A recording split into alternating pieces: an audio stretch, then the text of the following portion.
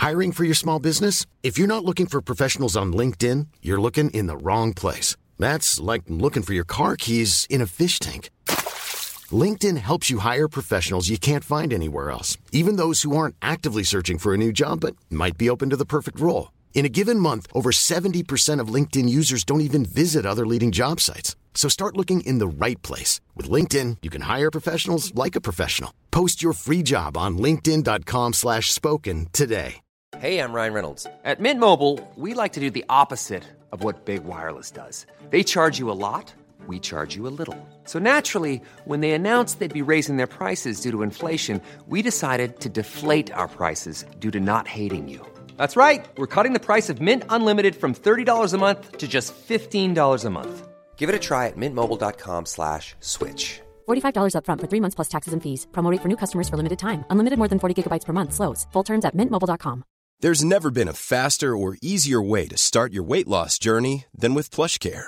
PlushCare accepts most insurance plans and gives you online access to board-certified physicians who can prescribe FDA-approved weight loss medications like Wegovy and Zepbound for those who qualify. Take charge of your health and speak with a board-certified physician about a weight loss plan that's right for you. Get started today at plushcare.com/weight loss. That's plushcare.com/weight loss. plushcare.com/weight loss. Hi, I'm Dr. Amy Robbins, and welcome to Life, Death, and the Space Between podcast. I'm a licensed clinical psychologist, and here we explore life, death, consciousness, and what it all means. The Divine C.E.O. is a no-nonsense, pragmatic book about the hierarchy of spiritual ascent. It comes from the pen of acclaimed writer Geoff Thompson, former bouncer, world-ranking martial arts guru, and BAFTA-winning screenwriter. This is a masterclass on how to contract your ego, expand your conscious awareness, and build a powerful internal hierarchy through mastery of mind, body, and senses. For anyone looking to break their negative associations with the world and create a divine covenant with their greatest potential, their own internal chief executive officer, this empirical, muscular, and direct study of spiritual ascension is the perfect companion. It is the essence of the author's 50-year apprenticeship in practical spirituality and high-end Budo martial arts. Welcome, Geoff, to the show today. A few things to talk about before we get started with today's episode. If you have not subscribed to my newsletter yet, I have some exciting things coming out in the next weeks, months. Unclear how long it's going to take me to get it together, but there will be some stuff coming out and I don't want you to miss it. So head on over to dramyrobbins.com and subscribe to my newsletter. And I also wanted to tell everybody about an amazing opportunity with IANS. IANS is the International Association for Near-Death Studies, and their 2020 conference is online. This year's theme is Unlocking the Healing Wisdom of NDEs, and the program is packed to the brim with fantastic speakers and experts to guide newcomers and seasoned experiencers alike through the mysterious worlds of near-death experiences, spirits, and the afterlife. This conference, again, is online via Zoom, August 14th to 16th, and you can visit ians.org for more info. That is iands.org. And many of the speakers who have been on this show in the past are also members of IANS. It's an amazing organization that really promotes the work, so much of the work that I'm doing on this show in terms of bringing to light many people's spiritual experiences and spiritually transformative experiences. So head on over and check that out. And now to today's show. Thank you. Thank you for having me. Thanks for being here. So let's just dig right in here and talk about what consciousness means to you and sort of what you've discovered in your 50-year apprenticeship in studying spirituality.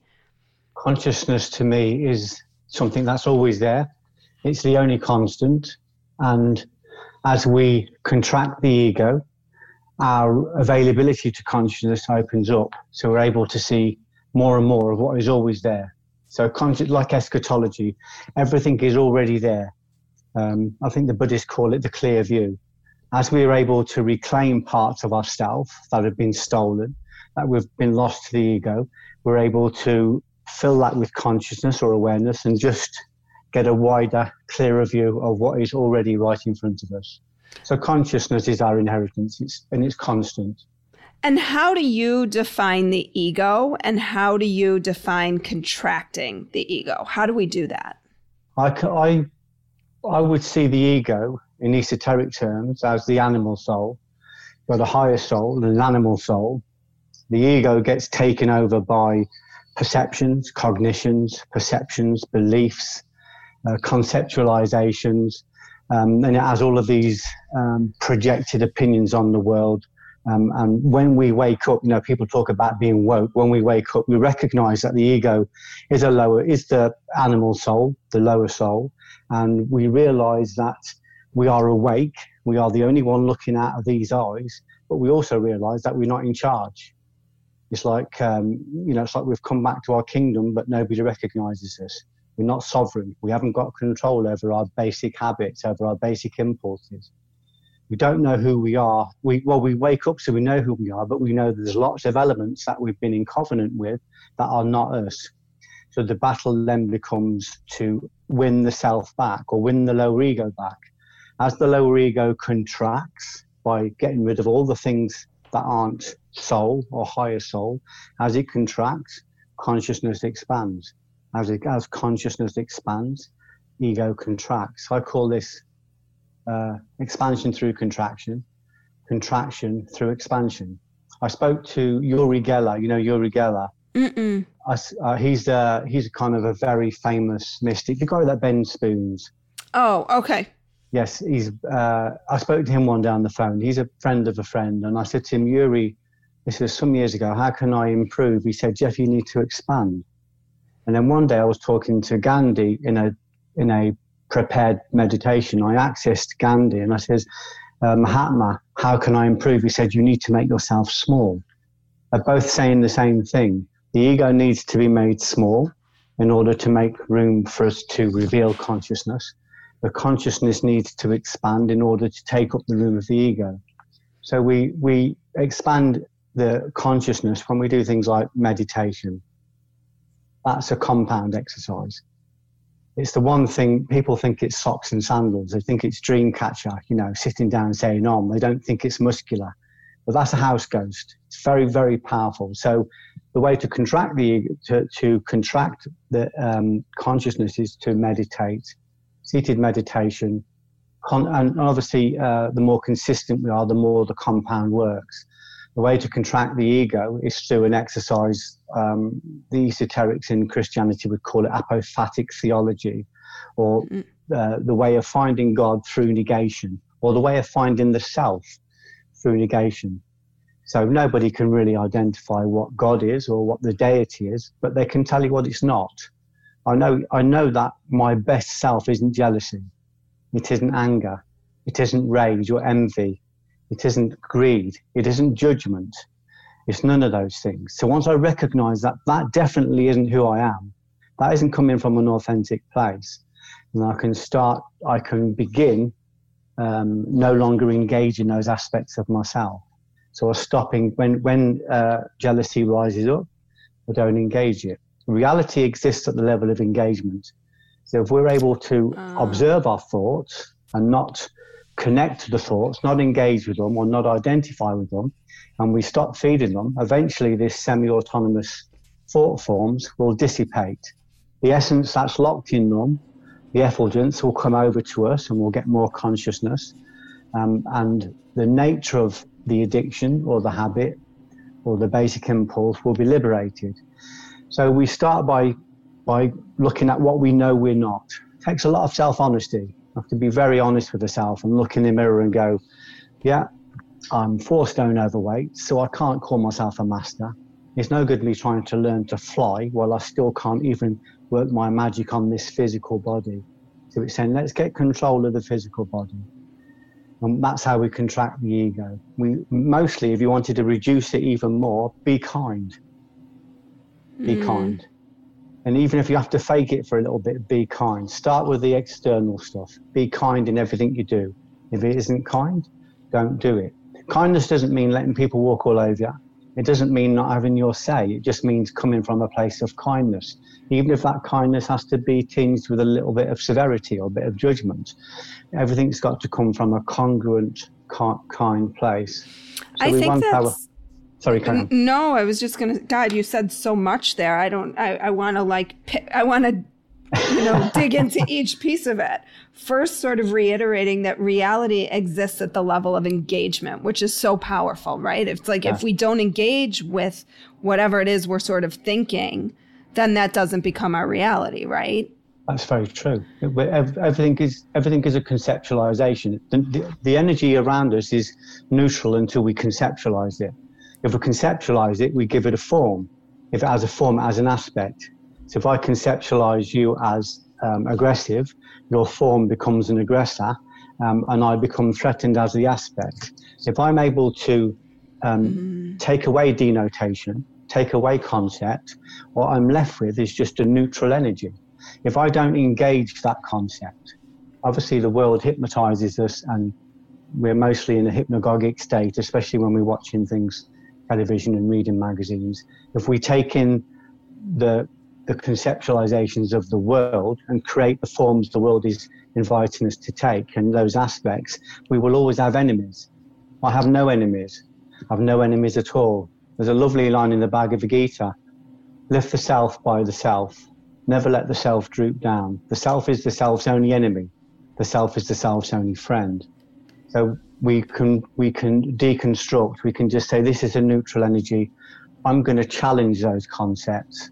I'm going to make them qualify themselves, and I'm going to neutralize this energy. And I'm going to, if I take it in at all, I'm going to make something beautiful from it. It takes a tremendous balance, because before you can do that, of course, you need to know who you are. And we only know who we are when we wake up. And when we wake up, we are automatically aware that we are at war, because there's a lower nature and a higher nature. And they battle with each other. This is what in Islam they would call it the greater jihad. The greater battle is the internal war. The external war is the lesser jihad. So we go to war with the elements of ourself, the semi-autonomous thought forms that we've given home to, and we subjugate them.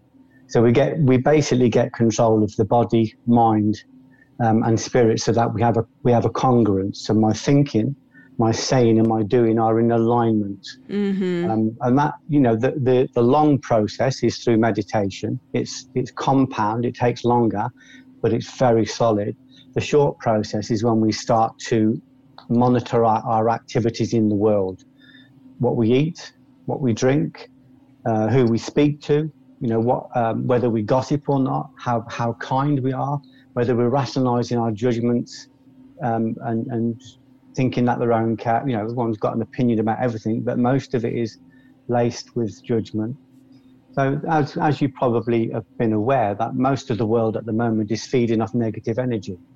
Yeah. So what I'm saying is that's a choice. If I don't engage the negative energy, I don't give it life. So if it rises up, and the engagement point is here, it's geographical. There's a place. It's here. In your like throat chakra. Yeah, in this in the little dent here, just okay. There. So if you ever have a rush of passions, this is something to observe. If you ever have a big rush of passions, they might come in from all angles. They might come in through any of the senses. They might arrive in the soles of your feet as adrenaline. But before they have life, they have to be engaged, and the level of engagement is here. So this is the doorway to the heart. This is and we're talking about the heart as the will. So if I engage these negative elements and they take over my will, I am incarnated into the nature of whatever it is I've engaged. So if I've engaged jealousy or anger or rage, for the time that I've engaged it, I am incarnated into that emotion. It takes over the driving seat. It acts through me. It thinks it's me. I think it's me, but it's not. It's a semi-autonomous thought form. And I act in the world. And of course, for the time I'm incarnated into that personality, whether that's 5 minutes or 5 years, I am creating karma in the world. I'm creating reciprocity. I'm creating causation. And at some point, if I wake up and come back to my normal, everyday caretaker self, that part of me has to pick up the tab. You know, like the lovely story of Jekyll and Hyde. Jekyll is Dr. Hyde is always having to pick up the bills for Mr. Jekyll. The two sides of the same person. So can you speak a little about your concept of sort of the worldview, your worldview? And I think you've started to allude to that a little bit. But in this day when it feels like so much needs to be changed, so many things need to be different, how do you sort of, I guess, use reality that, or sort of how do you shift your worldview away from this negativity to kind of what is, and how is what is not negative, I guess? Yeah, well, for me, I'm not trying to change the world. I don't feel as though the world is asking me to change it. The world is whack-a-mole. It's like a huge game. If we push a problem down here, it will rise again there. That's one of my favorite images. I use it all the time with my therapy in therapy with patients. Like if you whack one symptom down, another one's going to whack up if you don't. It's going to come back up, yeah. Yeah. So, well, I used to work in a skill center. I wanted to be a bricklayer. So in this skill center, they got us working on building walls to practice going onto the site. But we were using real bricks, but we weren't using real cement. Nothing ever set. It just set enough to keep the wall up. So we would lay bricks and develop our skills. But at the end of the day, we'd take the wall down and start again. And then once we got our skills high enough, we'd go into the world. So the skill center is almost representative of the world. We are building things and we are trying to change things in the world, but it's not going to make any difference because the world isn't there to be changed. We're here to be changed by using the world as an anti-gravity tool or as a resistance tool. So we perfect the soul by exercising it within this world, which will always have problems because that's why we're here. That's why Gandhi said it's very, very important that you do the best you can do, but it won't change anything. It used to confuse me. But what I understood was that the world is ephemeral. It's going to build up. It's going to come down. All legacies will go. All buildings will disappear over time and space. The problems we had 50 years ago have reappeared with a different name today. So what I did in the skills center is I learned to build a wall, but I knew every day it would be taken down again. So I was just using the tools and the bricks and the mortar to develop skills. When I went out into the world, I was still aware that when I was building walls in a real place, the pressure was more because if the wall wasn't right, I wouldn't get paid. If the wall wasn't right, I wouldn't have a job. So I was aware that there was more pressure. So there was more tension. So I was able to develop my inner soul even stronger, perfect it even stronger. But I was still aware that that wall over time and space would still come down. Every construction will eventually crumble. So nothing in the world is permanent. So I'm not looking for permanency in the world. I'm not looking for certainty in the world, but it is a good mirror for me. If I'm able to look out into the world and see the things that affect me emotionally, the things that affect me personally, especially if I'm projecting onto the world, especially if I've got a very strong opinion about the world, then it's normally a reflection of what I need to work on in me. So if I want to look at how I'm doing in my world, I just need to look around me and see what's going on. But if someone picks me up in their car this morning, I will give you a good idea of their world just by looking at how the state of the inside of their car. It will give me a good indication of the inside of their mind. Within 5 minutes, especially if my proximity is balanced, if I have a close proximity to God or a close proximity to myself, they will reveal things within the conversation that will tell me exactly where they are. And if I'm working with them, that will enable me to guide them on how to work. So it's always going to be, for me, not trying to change the world.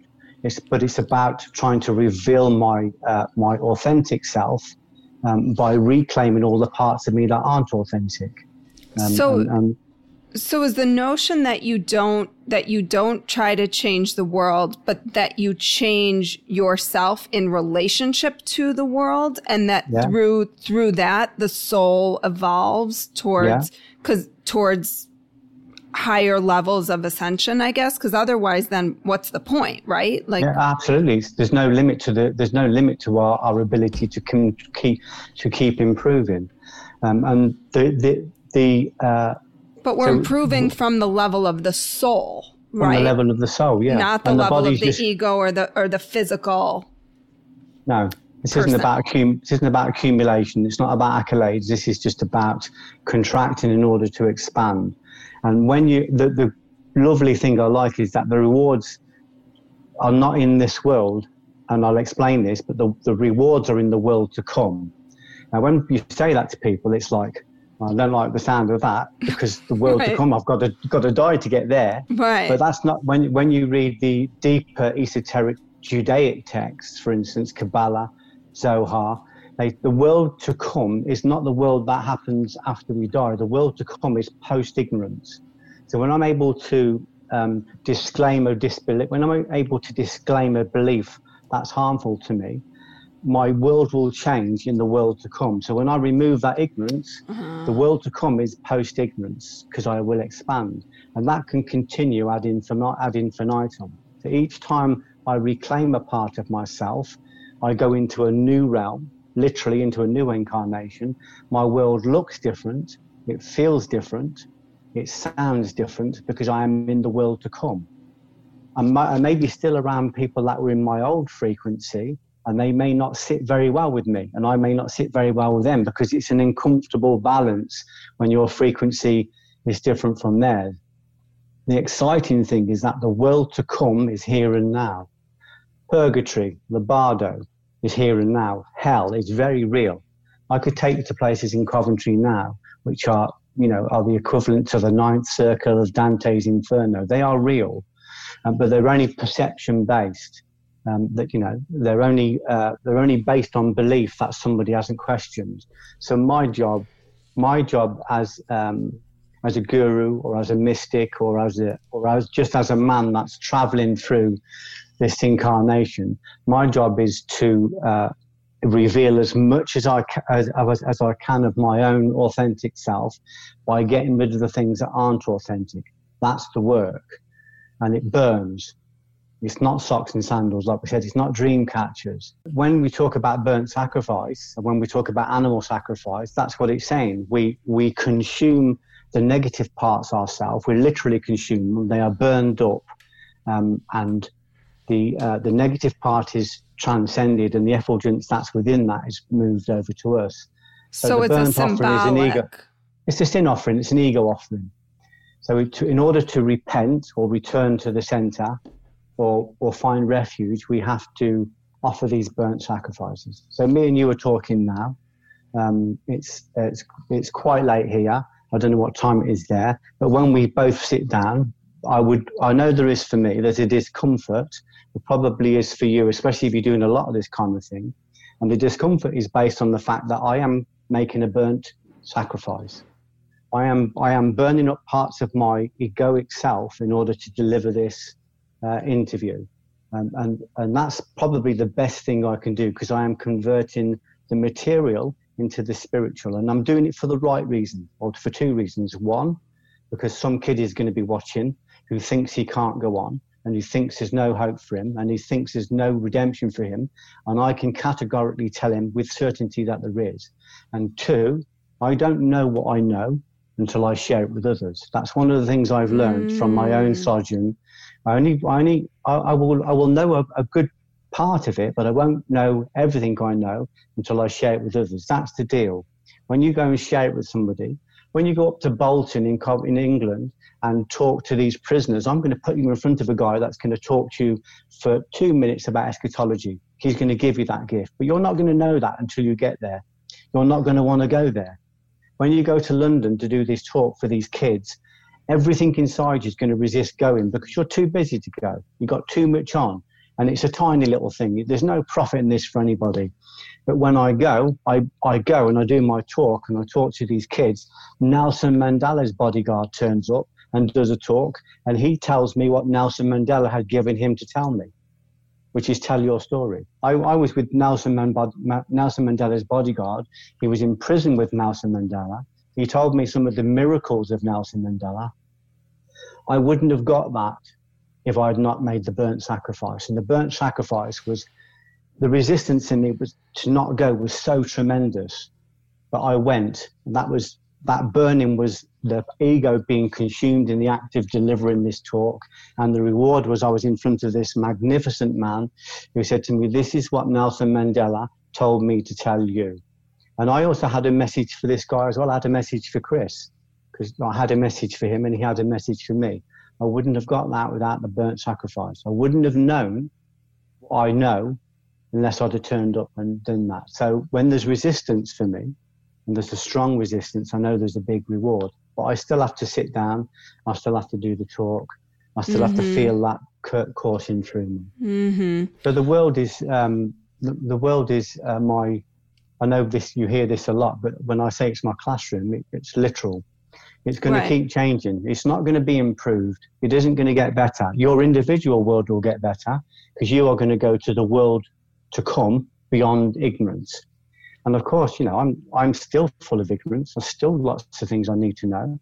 So I'm going to continue to expand. I'm going to continue to to contract. And I'm going to continue to make kindness my raison d'etre, because I understand Dharma. I understand causation. I understand that what I put out there is going to continue to return. I also understand that the world is relying on me to be as good as I can be. Because all of the problems in the world aren't separate from me. I'm responsible for everything that goes on in the world. At least I contribute to it. Because if causation is real, it has to be absolute. It isn't partial, it has to be absolute. So if I drop a pebble in the corner of the water here, the ripples are going to meet every part of the pond. Everybody is going to be affected by what I think and say and do. So it's a massive responsibility for me to work only with the currency of kindness. Well, and so I think about that too in terms of like when you talk about a pebble, what I initially talked about was how you're sort of vibrating, right? Like the energy in which you're vibrating in this world is inherently going to affect every single thing that you touch, think about, connect with, whatever it is.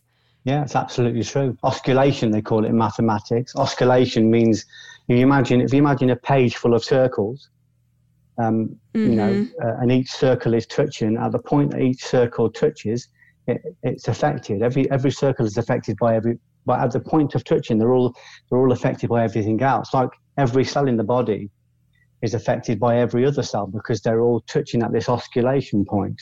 So the world is, you know, I think they call it Indra's web, don't they, in Hinduism.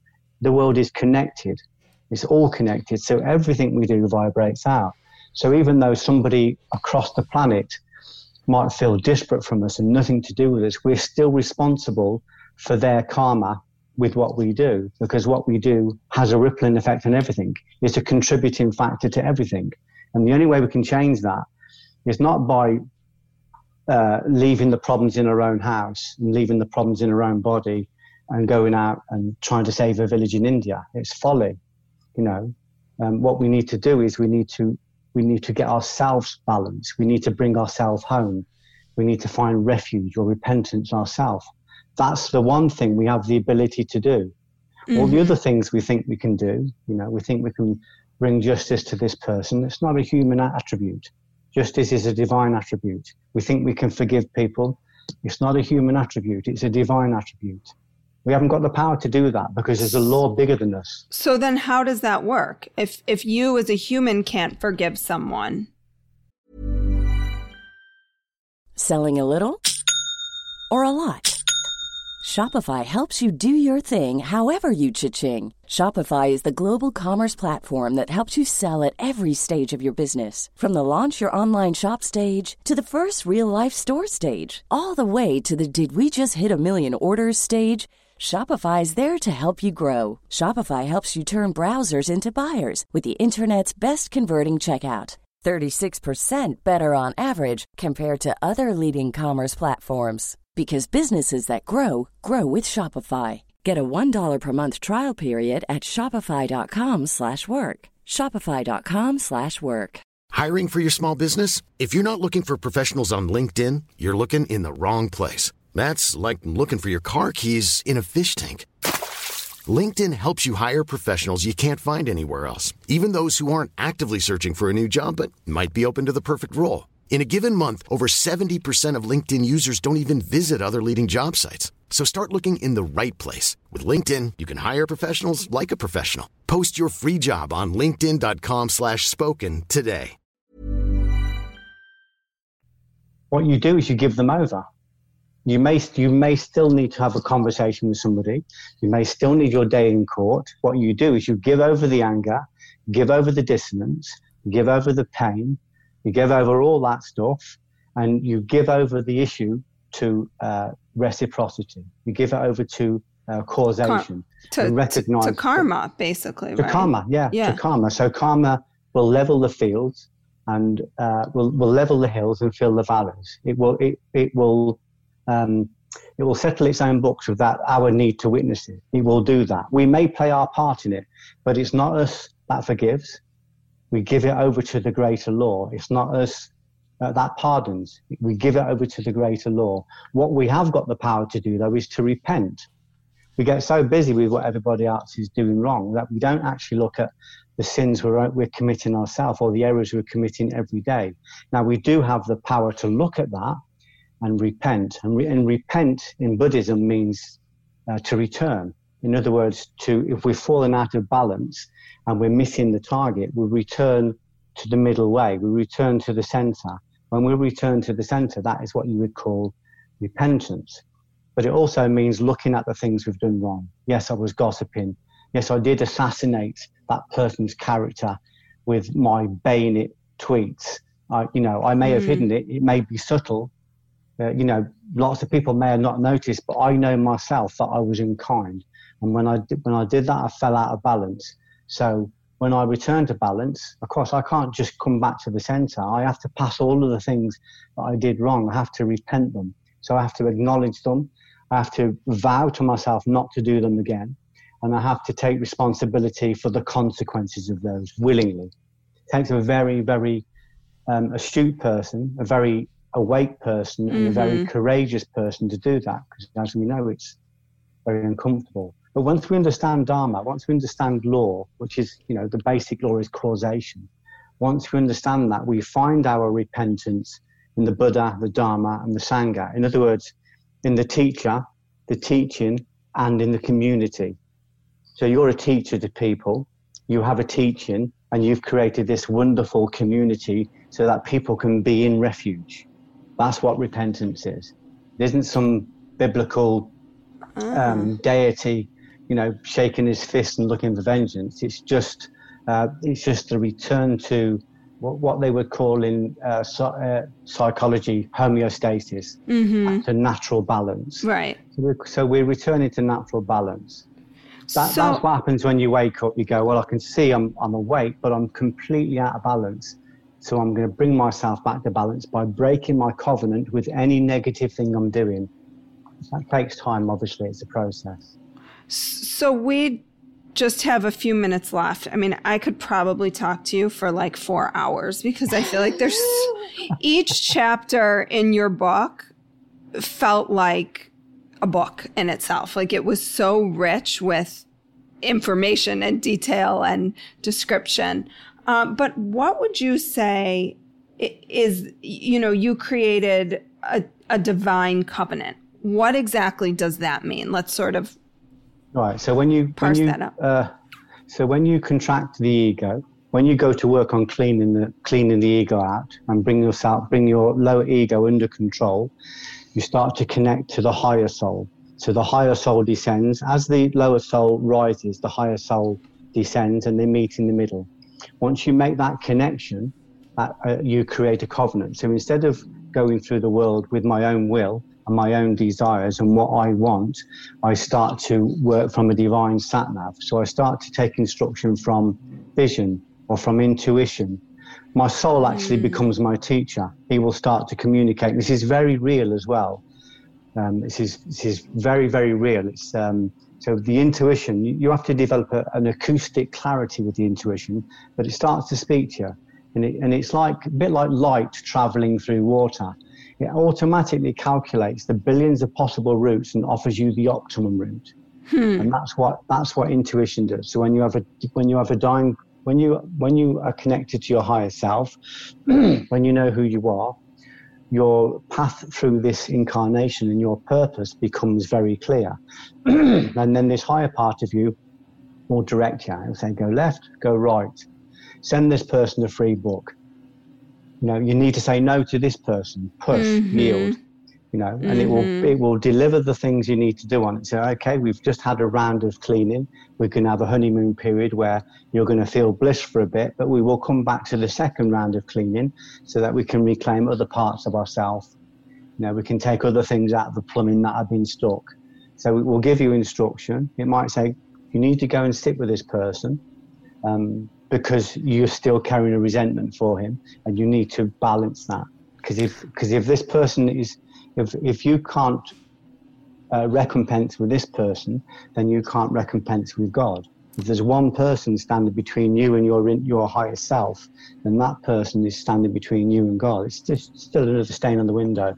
But how does one differentiate between what their soul is encouraging them or directing them to do versus their ego? Because I know this is a question lots of people often have. That's a great question.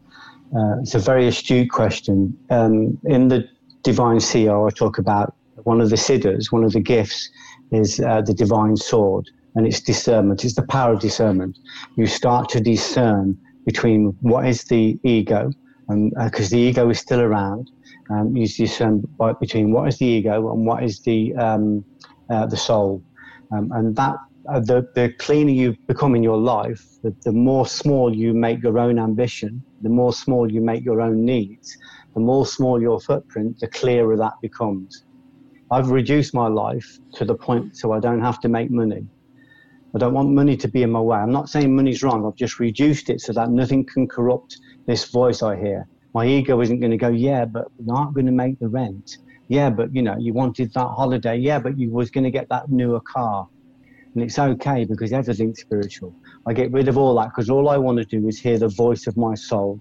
I want to be instructed to the optimum place. So the smaller we can make ourselves, the clearer that voice will become. And then it's just a matter of following the instruction without needing to know where it will go.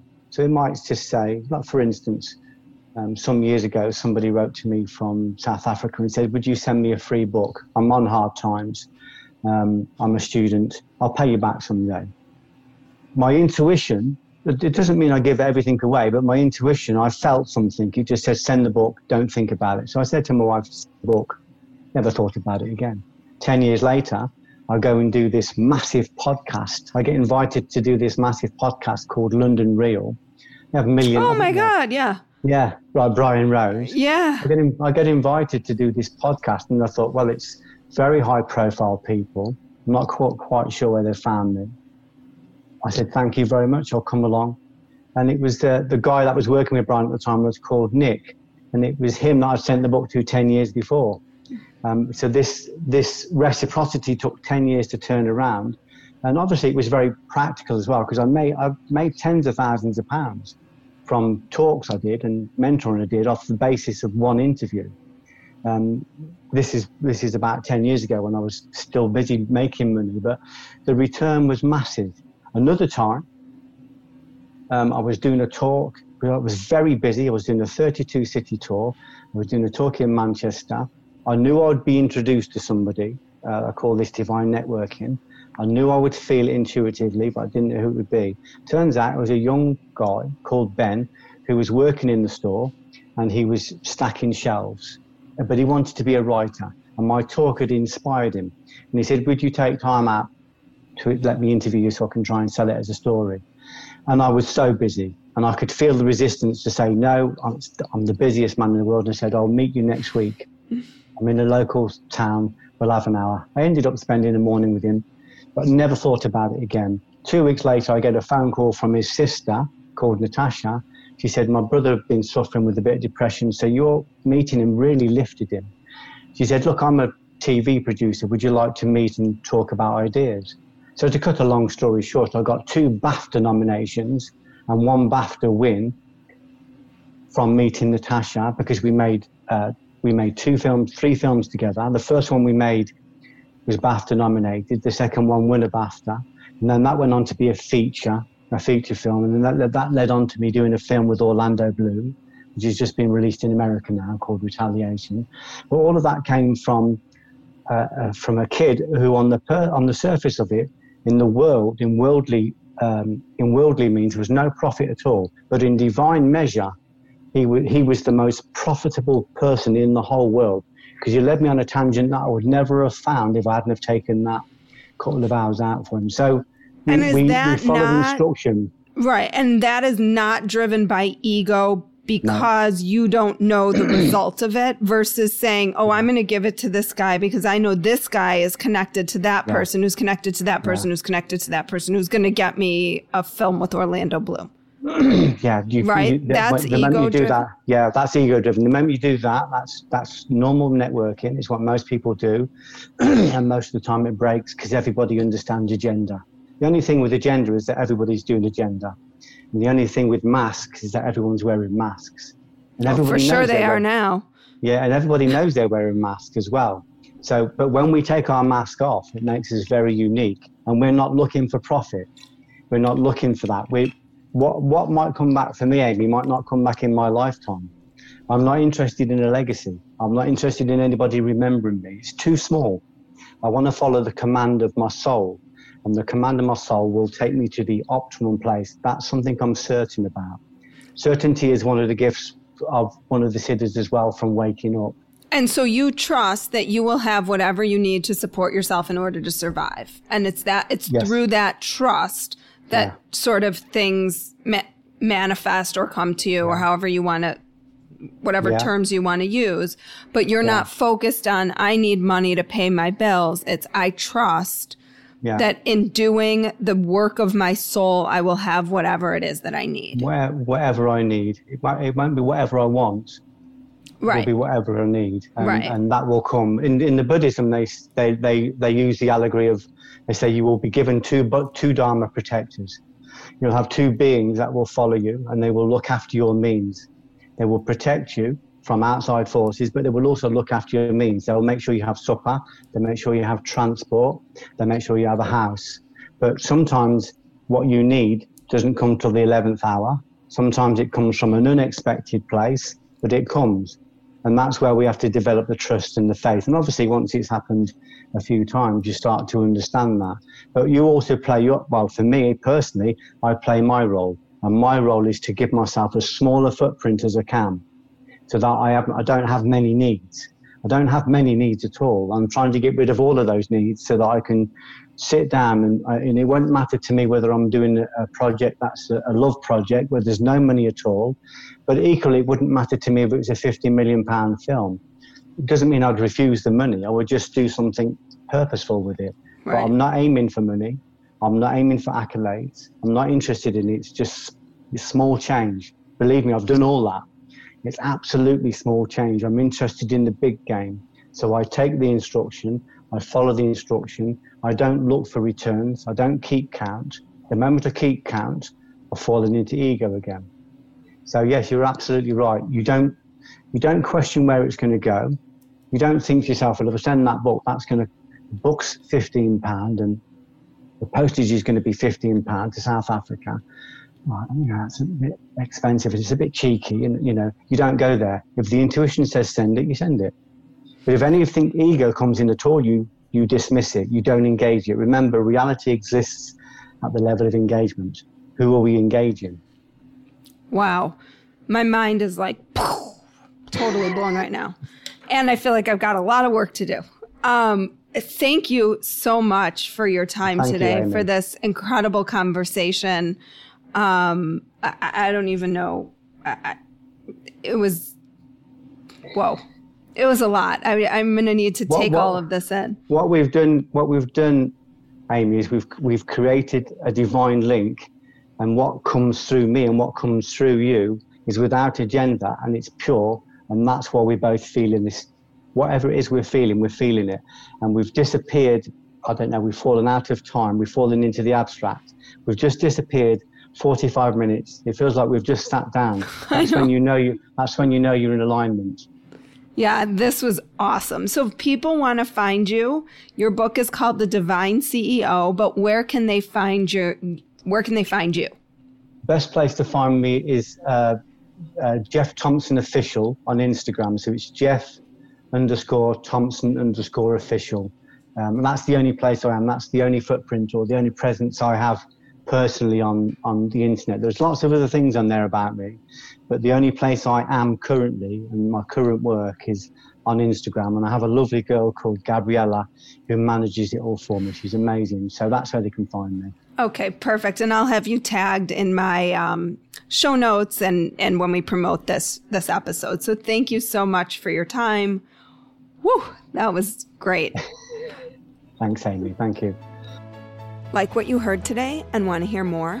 Wondering what comes next and what it all means? Head over to Apple Podcast, Spotify, Stitcher, Google Play, or anywhere you get your podcasts and hit subscribe. Also, if you could take a minute to rate and review my podcast, I would really appreciate it. Stay tuned as we continue to explore life, death, and the space between.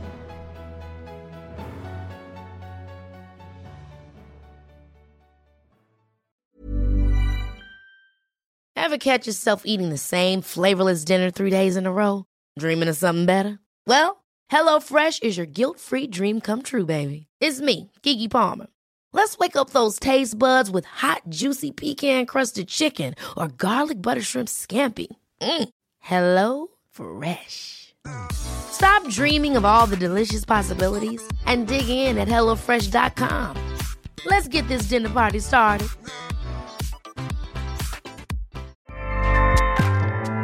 Acast powers the world's best podcasts. Here's a show that we recommend.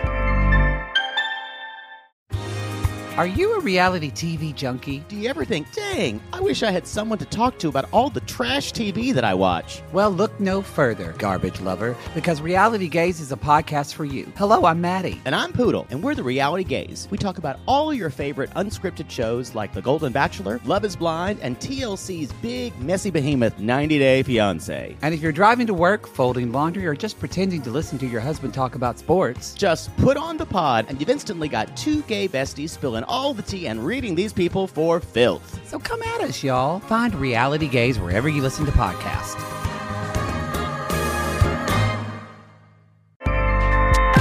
Acast helps creators launch, grow, and monetize their podcasts everywhere. Acast.com.